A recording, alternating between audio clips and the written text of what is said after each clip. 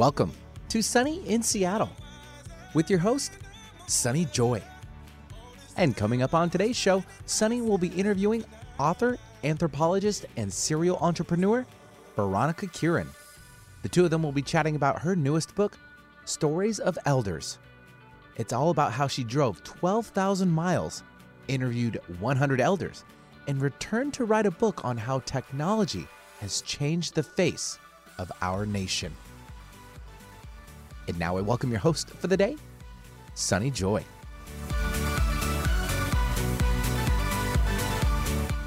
Good morning, everyone. Welcome to Sunny in Seattle. I am your host, attorney turned life coach, Sunny Joy McMillan, and we are here every Friday from 9 to 10 a.m. on Alternative Talk, 1150 a.m. KKNW, bringing you amazing coaches, teachers, authors, and healers, all of whom are on a mission to encourage you, inspire you, and give you tools to live a life filled with peace, joy, freedom, and purpose. All the good stuff. It is radio that positively shines. And if you can't catch the show live, you can always access the show archives. Those are found at 1150kknw.com. And let's see, Benny, what's going on with you? Not a whole lot. Ramping up for the Christmas holiday, which is next week, and my shopping's all done. Looking pretty good. Yeah. Waiting for Santa. I'm very festive today. If you could see Benny, he's got on this crazy Christmas sweater, and it's got Santa and sunglasses, and there is a pocket. I put Let's just say I can carry a bottle of beverage, or a beverage of bottle, or whatever you want to throw in there. I mean, let's just say it's a little cubby hole there. Yes, for some eggnog. Yes, well, if that's what you want, I should have brought some in. Darn, I didn't think about that. So I'm curious, since the boys are like my closest tie to kids at a very young age at this point, what toy is the thing this year? It's Lego or go home. Really? Oh, man, because there's so many, areas of Lego that they cover. And by the way, you pronounce it Lego, not Legos. There's not plural. Lego is already Lego, plural. Okay. It is. Just, that's a water cooler trivia there. Okay. So, yeah, if you don't come in or to the front door with it, it's like, see ya. We'll see you next year. That's all they've asked for. Well, I think that's a fun toy to ask. I think it's good, but again, it's because there's so many little areas like Harry Potter versions, there's Aqua versions, there's police, fire department, dragons, and it's all over. What's their preference? More to step on. That's basically what I got to watch out. They are currently merging into the Harry Potter series. Oh, cute. They're still big on Star Wars because I'm a big Star Wars guy. So I know last year that was pretty big. We kind of ramped up, got some TIE fighters and stuff like that. But I was holding out, hopefully maybe someone was going to unveil or release a cheaper version, I should say, of the Millennium Falcon. I don't know if you've seen this. It's like an $800. Wow.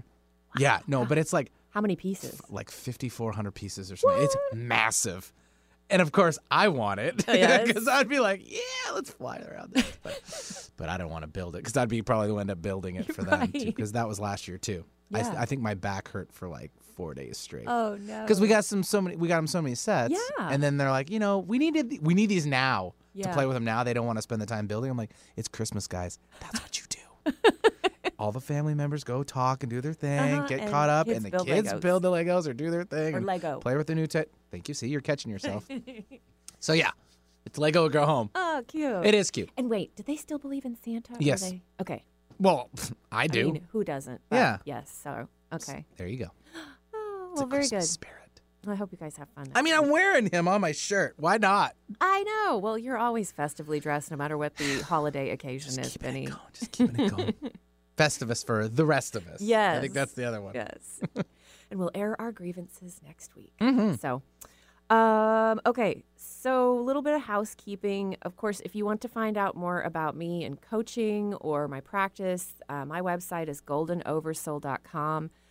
Don't forget that my book is still available if you want to grab a free copy online. The website is unhitchedbook.com. Of course, it will be in bookstores in January. But until then, and maybe even past then, I will offer that digital copy for free. And it's really written for anyone who is struggling in their marriage and you're debating what to do and want a little bit of support. I've got some tools and exercises in there for you. And if you know you're already headed in the direction of divorce, it's also got some tools and tips in there for doing it gracefully.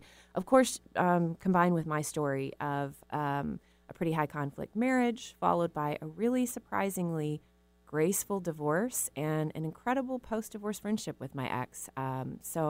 Which was really well done last week with Wendy Williams, yeah. who interviewed you. That was really got nice down of to the her. brass tacks on your, situation and how it all unveiled beautifully. Yeah, actually, so. exactly. Yeah, I mean, I know you can look at it a couple of different ways, but I choose to see the more positive aspects that came out of it, recognizing that there was still pain involved, and for me and for him, for sure. As a leader, good for you. Seeing the joy and the bright side to things like that. Because when you hear the word divorce, breakup, it's all negative. Yeah, it can It's be. a good thing. But people are really reimagining that, and I see that a lot. It doesn't have to be one particular way. Nope. So the website to grab that copy is unhitchedbook.com. And then I want to mention one event. We are doing another Sacred Supper Club. It'll be in Austin, Texas, January 26th. That's a Saturday. We already have a whole crew from Seattle that is going down there, and I'm so, so incredibly excited. So basically, this is a dinner party where we get to talk about the universe, and it's my best friend who lives in just the most stunning home. We're going to be collecting there. It's a beautiful space. We're going to get shamelessly spiritual. We've got Stephanie Levinston, who you guys have probably, if you've been listening to the show pretty regularly, you've heard her on the show. She's been on several times. She's come to Seattle to do events. She lives in Boca Raton, and she's coming to Austin to be our special guest to do messages for the group. And, of course, we'll do all of the regular fun things that we have as kind of our foundational components of Sacred Supper Club, like our coconut breaking ceremony and things like that. We've got a great group. And I just wanted to let you guys know, if you are at all interested in going, we have 2 tickets left that are at the special holiday price. We've gone through those pretty quickly, and we will have several more available, but I want to make sure you guys know about the holiday tickets, and there's only 2 left. To find out more, to register, just go to my website, goldenoversoul.com. That's goldenoversoul.com. And there's an events page there, and just click on the Sacred Supper Club link, and it will get you all set up with the registration page. So again, for you last-minute shoppers, this is your opportunity to get the book and or a pair of tickets, or one, or maybe for the next event too. Go to Sunny's website. Hey. If you're last-minute shoppers, get in there and get it. Hey, thanks, Benny. You're Thanks welcome. for the promotion. Yeah. Okay, so on to our guest today. So I will be joined by Veronica Kirin. She was named by Forbes as a notable graduate of Grand Valley State University, a 40 under 40 business leader. She's been recognized as the founder of a top women-owned business and is the first business in Grand Rapids, Michigan to be certified by the National LGBTQ Chamber of Commerce.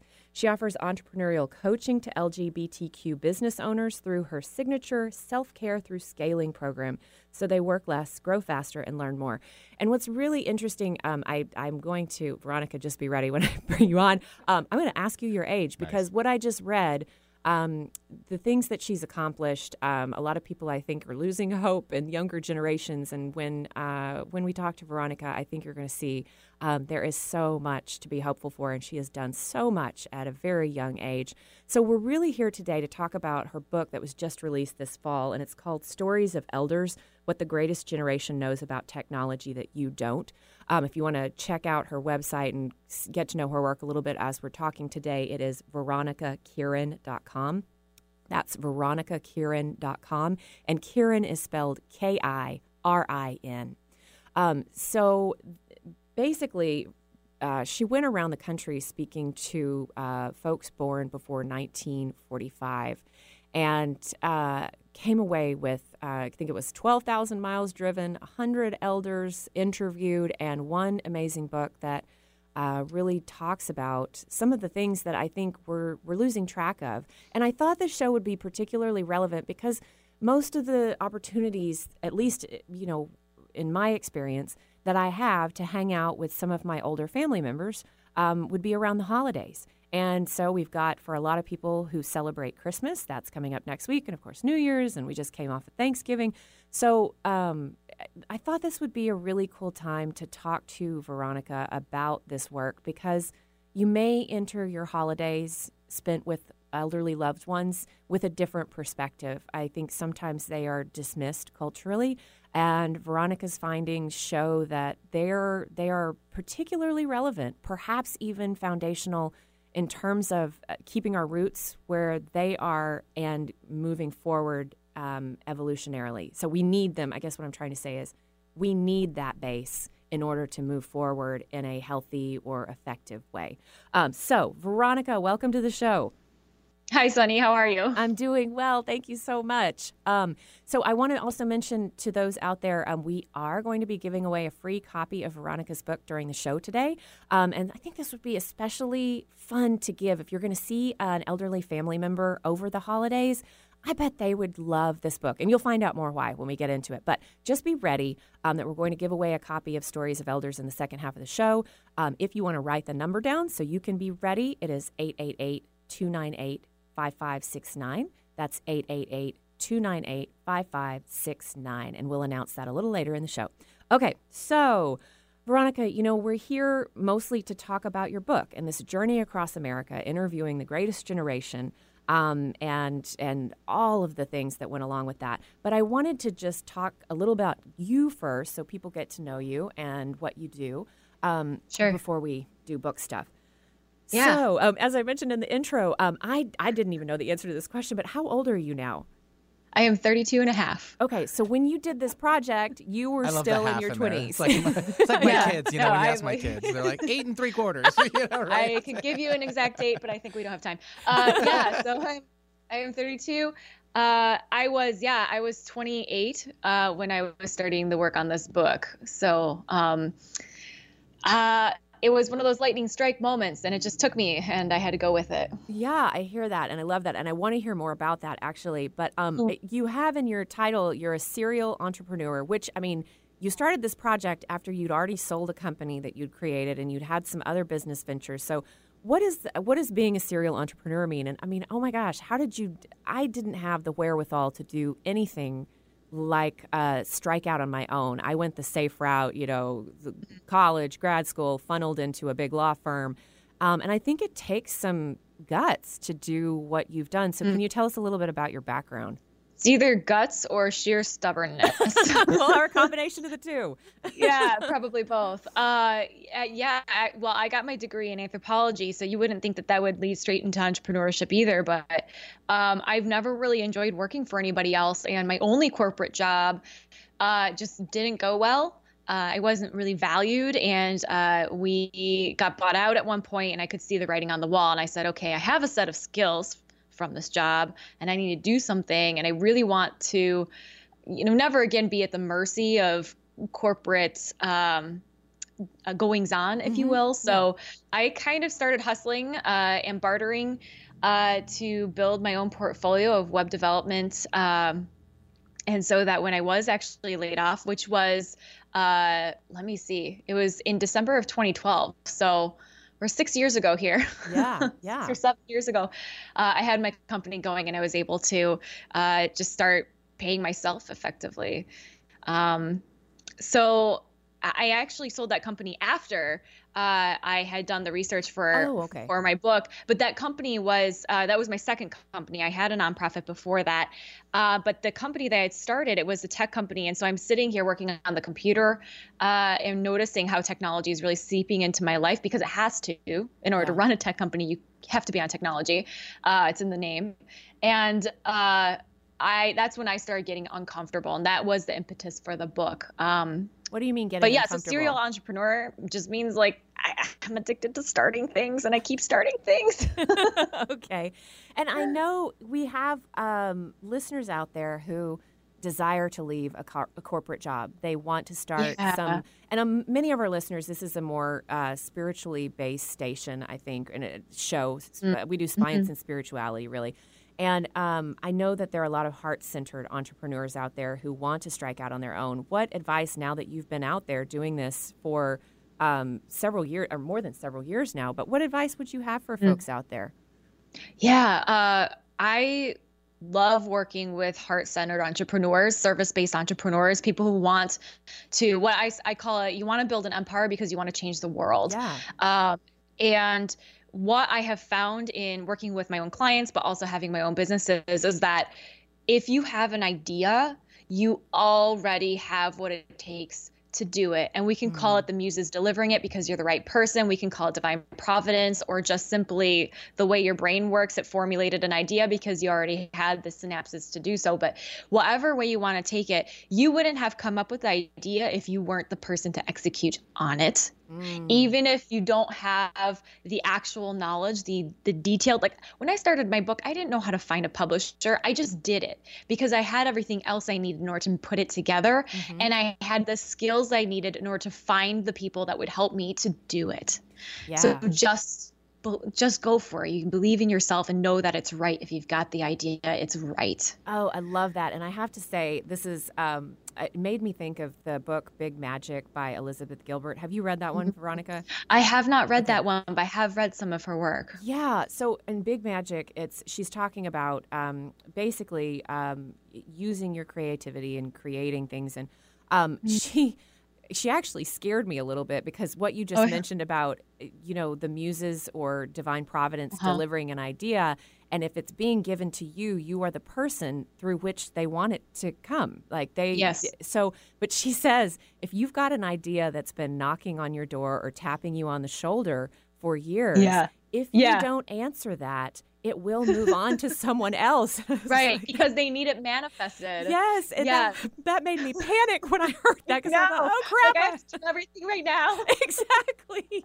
So, yeah, there's an amazing book that I read called The War of Art. And, I love that book. Yeah, so he says the same thing, and that got me, it really kind of scared me too, like you said, but also was empowering in a way because, like I said, if it's in your head, you're the person to do it. You've got what it takes. Yeah. And do it now, because it comes at this moment in history, because it's the right moment in history. So even if it just starts as a side hustle or a slow kind of snowball build, that's okay. But you've got to make progress on it. Do it. Yes. Oh, I love this. And this is so perfect, I think, for especially as we're coming up on the new year, and we're in the solstice today. And there's just so much. Yay, yes. I should have said that at the beginning of the show. This station especially. I'm falling down on the job here, but or coffee. Yeah. But what a time for fertile new beginnings. And so if you were the person who needed to hear this message today, take that idea and at least take a small turtle step to answer the call of the muses to bring it forth into existence, because you are the person that it was designed to come through. So I've got chills. Yeah, someone needed to hear that. Cool. So one of the other things I wanted to ask you about, so these days you sold your company, you of course did this fabulous book, and now you're very targeted in your niche in coaching LGBTQ business owners. And I'm curious, that is a very specific niche. What exactly does that mean, and why did you come to that work? Yeah, so my clients aren't only in the LGBT community, but I myself identify on the queer spectrum. And I found when I was starting my coaching work, as a coach, I'm my own brand. So I'm really out there. And I didn't want to hide a part of who I am. So I had to kind of sit with it for a second and say, am I going to be out in my business? Like not just out of the closet in my friend group or in my family, but am I going to be out publicly and having conversations like this one? Yeah. And not only was that an important thought process for me to go through and then to strategize around, but there's a lot of business owners out there who have to do that. And I want to present myself as somebody who is safe to do that with, that I've been through it. I know how to do it. If you decide you want to not be out in your business, we can build a strategy for that too, because unfortunately that does mean that you could get outed. And so we just need some plans around that. It's safe, it's okay, but we just need some plans around either one. And then I love being an advocate specifically for the trans community, which is unfortunately going through a lot of battles right now. Yeah. And I really believe that entrepreneurship is a fantastic way to make yourself safe, because if you're outed at your job, in most states, including my own, it is completely legal to fire you. And you lose your livelihood, you lose your subsistence, you could lose your house. It it's a cascade effect. If you're an entrepreneur, you control who you work with, you control where you live, you control your subsistence and your income. And so that can't happen. It's not all roses, as you know, but you're a lot safer. And so I really like being able to say, I'm a safe person to work with, and I can help make you safe as an entrepreneur. Yeah, that's a really interesting perspective. And I love that. So then let's switch gears and let's talk about this book. The book is called Stories of Elders. Oh, and Benny's helping me with my computer monitor here. Thank you, Benny. Thanks, Benny. Benny, always to the rescue. So the book is called Stories of Elders, What the Greatest Generation Knows About Technology That You Don't. And you alluded to this a moment ago, that when the company that you started, that you ultimately sold, was a tech company. And you said something that you were using technology all the time, and I forget exactly your word was either you were getting concerned or it was getting different. Uncomfortable, thank you. Yeah, to say more about that. What do you mean by that?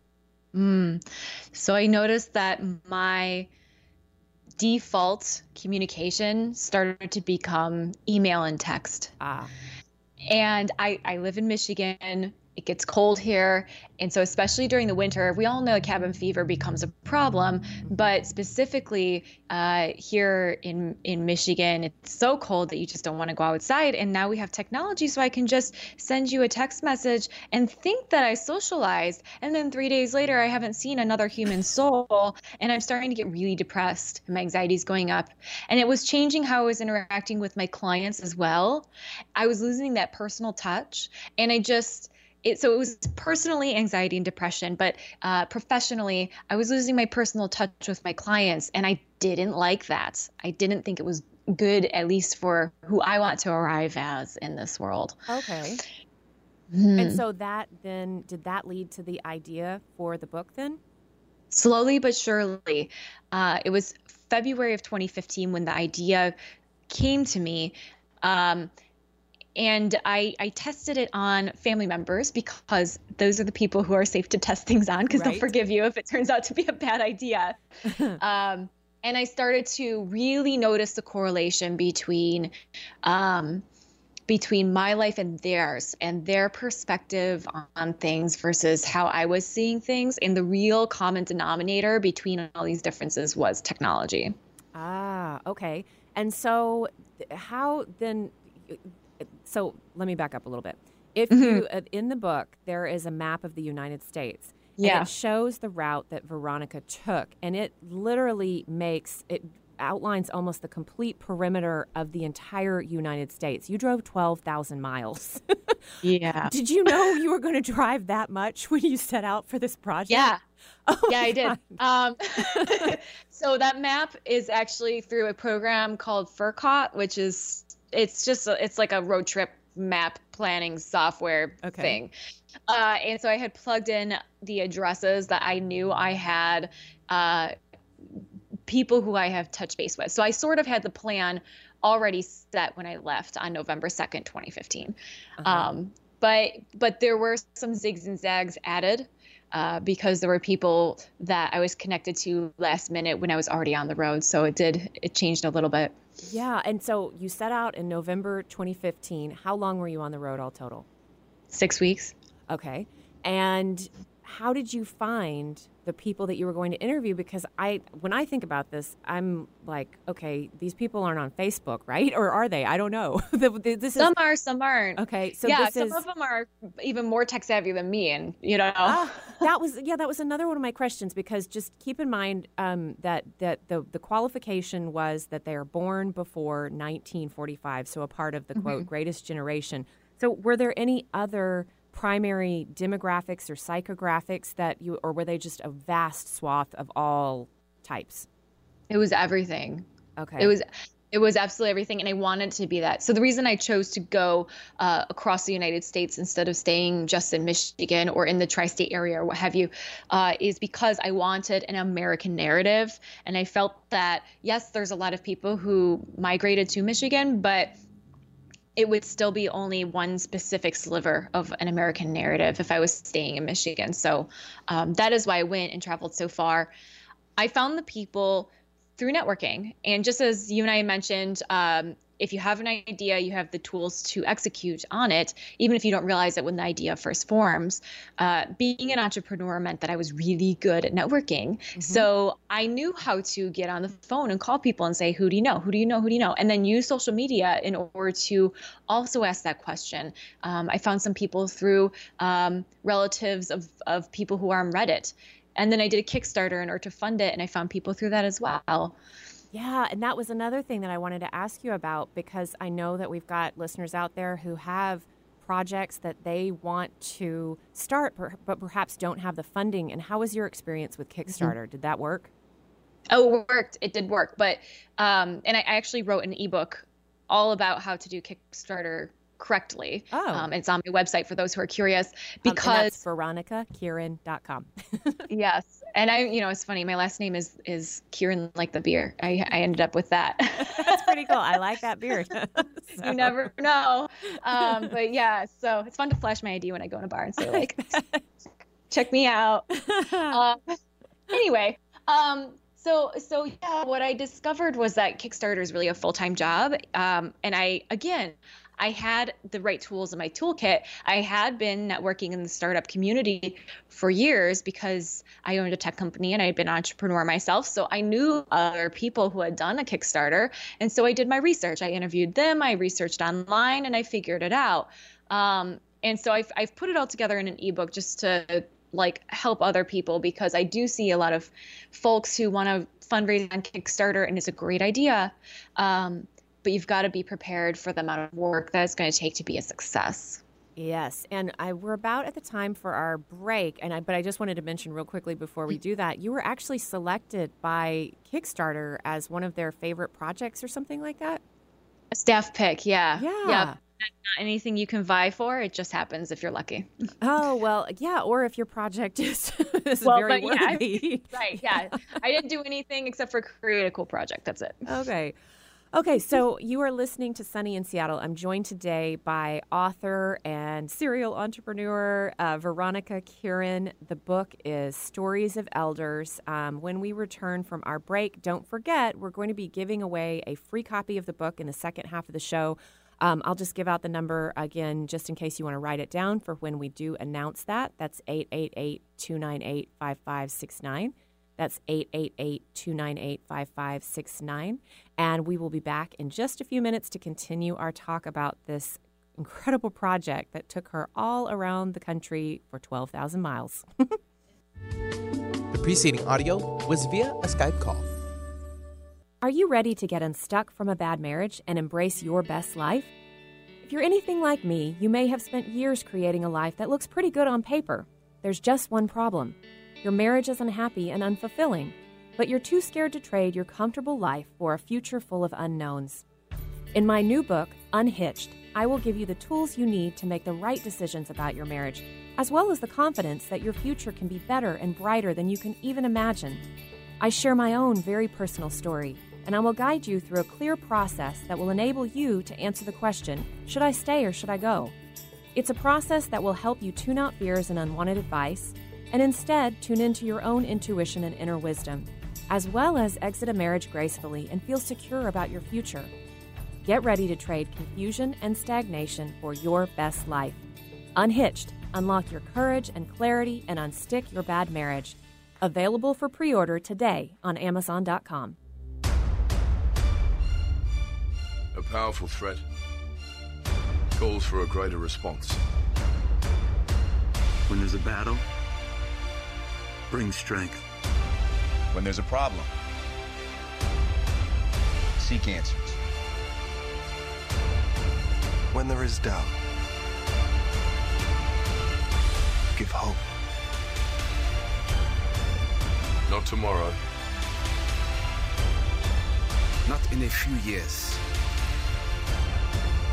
But right now. Some battles must be faced together. Cancer fighters stand up to cancer every day. And you can be part of this battle too. Visit standuptocancer.org/American Airlines to learn more.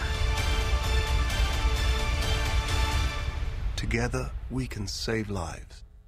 Sunny in Seattle, radio that positively shines. Time is funny. Sometimes it seems fast, and other times slow. When it comes to time slots remaining on Alternative Talk 1150, time is running out. In fact, there are just a few primetime slots available. So if you want to host your own radio program, the time to call 425-653-1150 is right now. Nope, no time for excuses. Dial 425-653-1150 to find out how affordable it can be to host a radio show. Alternative Talk, we have an opportunity waiting just for you. Seattle, Tacoma, Antwerp. That's right. We're streamed worldwide on our app and on the web at 1150kknw.com. Welcome back to Sunny in Seattle. Okay, so I have to give you guys a little background. So I came in the studio today and Benny had like this like smile on his face, like he was all pleased with himself. And I said, what's going on? He goes, oh yeah, I've got Veronica's music all queued up. And I said, wait, what? What do you mean Veronica's music? So of course, our awesome guest today, Veronica Kirin. I did not realize she was a musician as well as an author. She did a great job. So those were Veronica's songs. Oh, thank you. Thank you, everybody. Do you want to give any background before we move on and turn back to the book? Sure.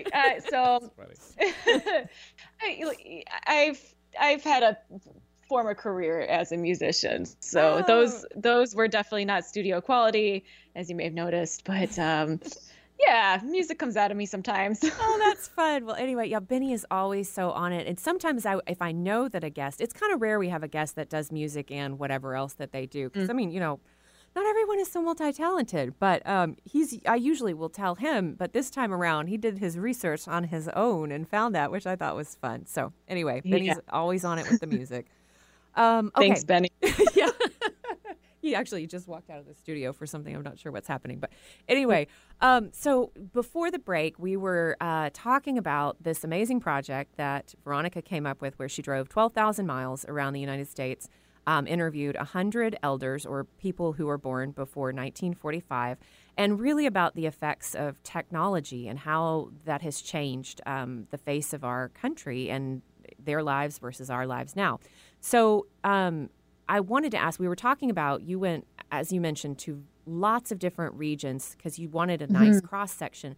And I'm curious, well, let me actually say this. The book is divided into topics, things like communication, war, politics, transportation, religion, relationships, like all the different things you can think of. I think there's 17 all total. And I'm curious, now having visited with elders in every different corner, what were any trends that you noticed by region? Or did you notice any trends? Not by region, no. The trend that I noticed that is, for me, the biggest takeaway with the book is intentionality. That our elders lived so long without technology that they're not as addicted as we tend to get. When something new comes out, they have a foundation underneath them, and so they can say, do I want this? Will it benefit me? Or maybe I don't need it.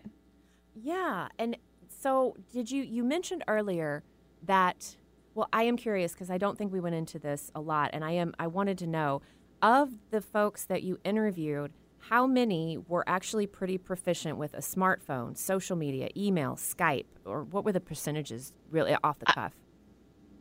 I would say maybe 65%. Okay. Wow. Yeah. That's more than a lot of them were talking about how happy they are to have Skype because they can see their grandchildren, even if they're across the country. And the ability to stay in touch and in contact with each other these days, it's a lot easier. Yeah.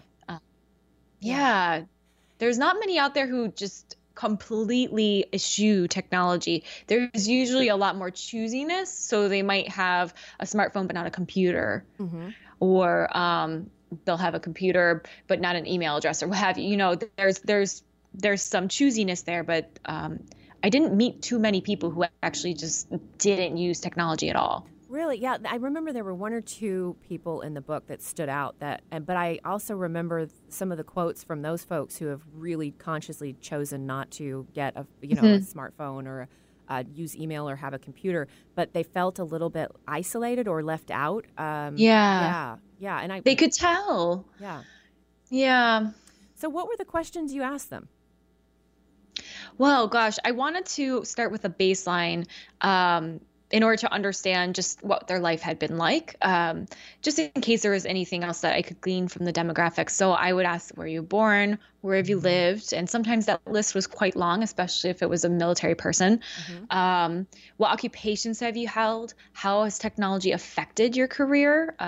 Because, for example, Betty Siegel, who worked at the CDC, she was working when typewriters were the mainstay, and through her career evolved into word processors, and her whole career was affected by that. She loved, and she said the internet too was her favorite new thing, because she had to download documents for research purposes, of course being at the CDC, the Centers for Disease Control, and she said to be able to download a document on a computer as opposed to going to a library was revelatory for her. For other people, they felt like, man, technology edged me out of my job, or they kept up, but they didn't want to keep up, which was a very interesting juxtaposition to find with someone too. And then I would eventually get into questions about, what do you think about technology? What do you think has changed? What do you think for our young people who are coming up with it, never having known anything else? Yeah, and that is, you ask an interesting question in the book. I'm just going to quote here.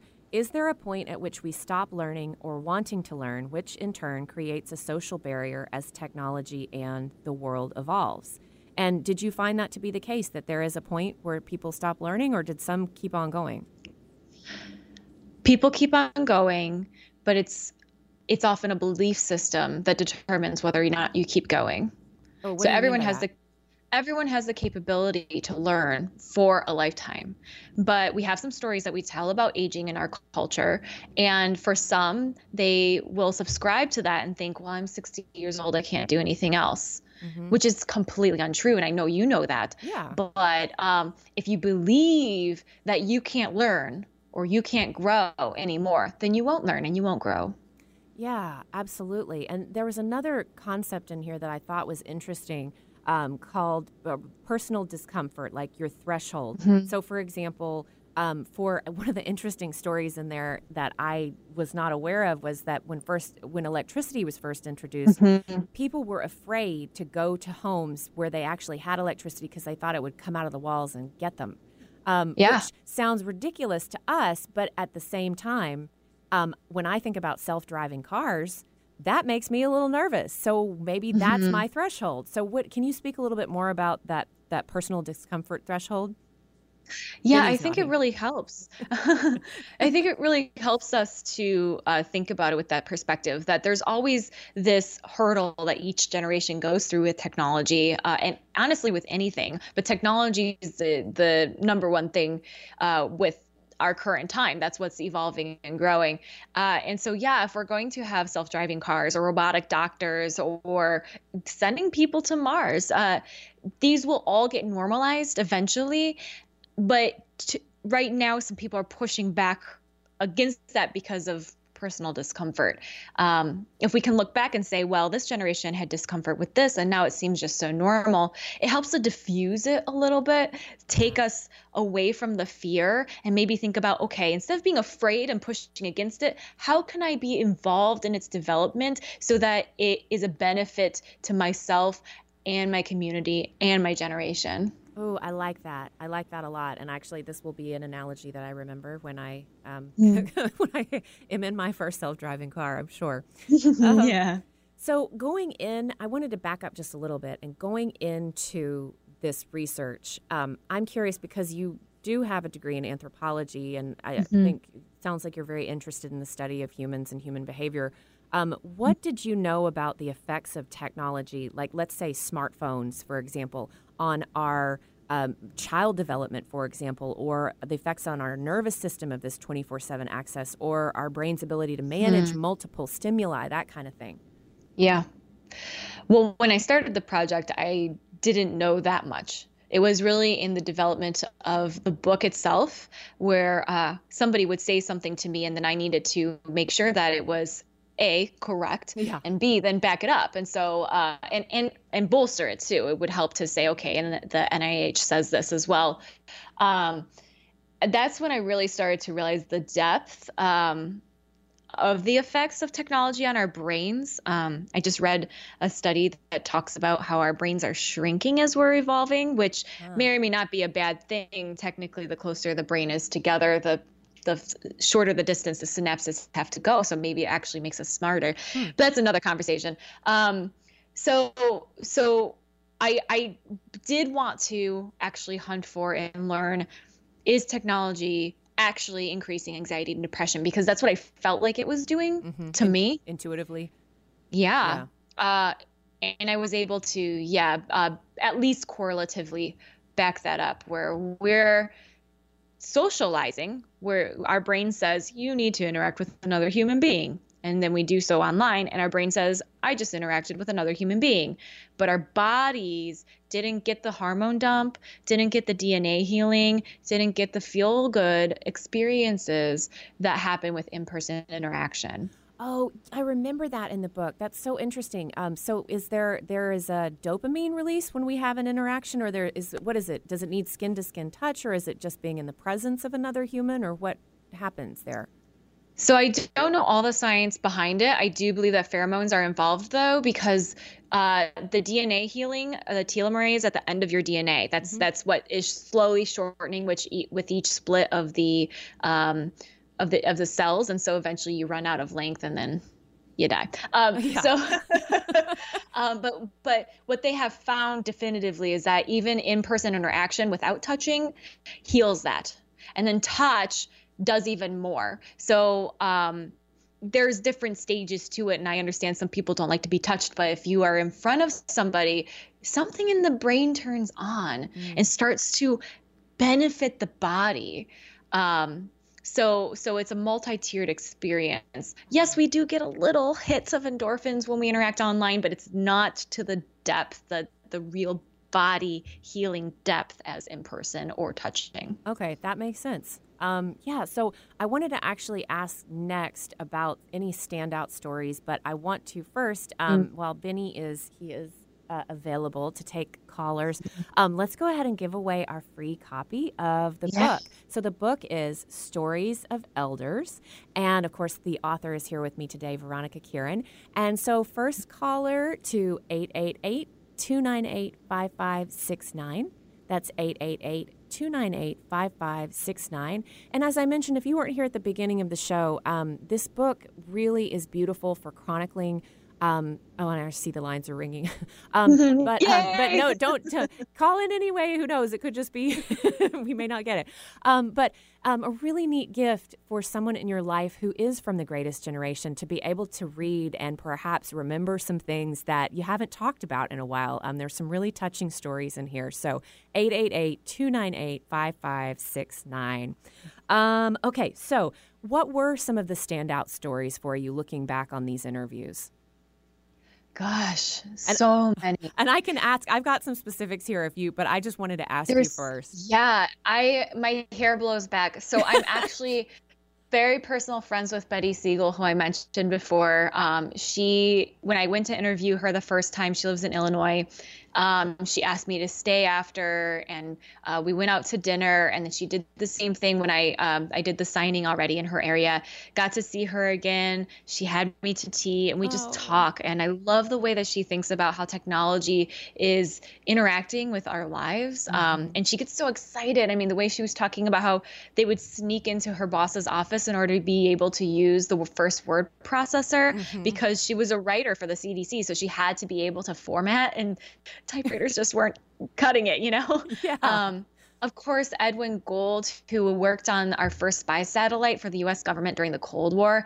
And it's not even just like, wow, he engineered our spy satellites. It's remember that we didn't have digital photography during that era. So not only did he get the thing to get up into the sky, but then he figured out how to get it to take pictures in space and then send the film back down to Earth so that we could develop it. Yes. So he goes on for pages. He's so detailed about how this all works. It was awesome. Yeah, I remember reading that section going literally like the film would come out in a canister and some parachuted aircraft would come grab it out of the sky. Yes, like crazy. I know. Yeah, you've got to be kidding me. And I mean, this is our world. Yeah, today it's so easy. Just send a satellite up and take some pictures and it beams them down. Yeah, exactly. Yeah, you had some really people who were at the cutting edge. Like also, there was a lot of talk about, there was a chemical engineer or a chemist and talking about the first use of like insecticides and chemical warfare agents. And oh my gosh, that was some interesting stuff. Like they didn't even know, they weren't being told exactly what they were working on or working with. And yeah, that's really some scary stuff. Yes. Yeah. And there's some stories that, I heard some things that just, they weren't related to technology, so they didn't make it into the book, but they were so touching or harrowing, especially from the war stories. Yes. So I do run a podcast. It's a mini series, and it's just of the interviews. It's me introducing the people and then the recordings that I took. But I interviewed a man who was at Dachau concentration camp and helped liberate it during World War II. And he said when he saw it the first time, he didn't understand what was happening. He just thought he saw some people in pajamas. Yes. Eating a horse. Yeah. Because they were starving, and just, oh my gosh. Yeah. And, actually, Veronica, I that was the one quote that I pulled like from the folks on each of the topics that really stood out to me. So keep in mind this person, Virgil, he was a Japanese American. And at the time, so they were the first to go in to liberate Dachau, and yet they were told, I'm reading from the book here, they were told to wait for another regiment so the Japanese Americans wouldn't get historical credit. And he said, to me, it seems a private, or you said, to me, it seems a private joke on the government that a regiment they formed based on discrimination ended up being the best they'd ever had. Like they were the most highly decorated. And they're still the most highly decorated to this day. To this day. Yeah, and see, that's not the stuff that was taught in my history class. And to be able to have that story, to know that there were so many people, women, minority groups that were not given credit for the things that they actually did. It's just devastating. I'm so glad that you brought it forward. Yeah. He had me crying because at the end he talks about how he's trying to get back to the United States after the war in time for Christmas. And they had to stay with some Germans, and they didn't know how that's going to go right after a war. And he talks about seeing the Statue of Liberty for the first time when he gets back to America. And like, I'm just like, oh my God. Now he just turned 100. Wow. Okay. Just so you know. That's awesome. Yeah, he was one of the standout stories for me in the book. Oh, he's wonderful. Yeah. Well, okay. So I want to ask a few more questions about the book, and then also, gosh, I know we're going to run out of time before I get to all my questions. So let me do my best to prioritize here. I do want to ask you, because I think this is important. This was not something that I was aware of, and I just want to make other listeners aware of it. So you have PTSI, and I want to make the distinction. Most people are familiar with the term post-traumatic stress disorder, PTSD. You make the distinction, and I guess maybe the new name to be calling it is post-traumatic stress injury. Can you tell us a little bit about that and that influence on your journey across this 12,000 miles? Yeah. So my first career was in the disaster relief sector. So I have a bunch of awards from doing that from that time in my life. It's basically just I lived a different life. And I had an experience running away from a tsunami. So, things happened in my brain because of it. To call it a disorder implies that something is broken and can be fixed. To call it an injury recognizes that my brain chemistry was basically under a pressure cooker of stress hormones, and it changed how it works.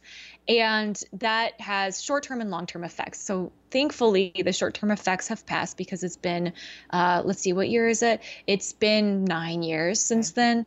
So I have been through those, I've managed those, but there's still some things that just linger, and they're going to linger for the rest of my life. And that is okay. I learned to manage them, but it is something to be worked on and to be learned about. It's more empowering, I guess, to call it an injury because it means that you can actually get help. Yeah.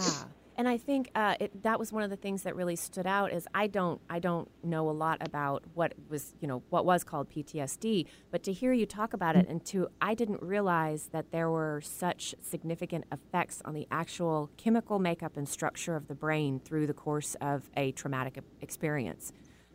Yeah.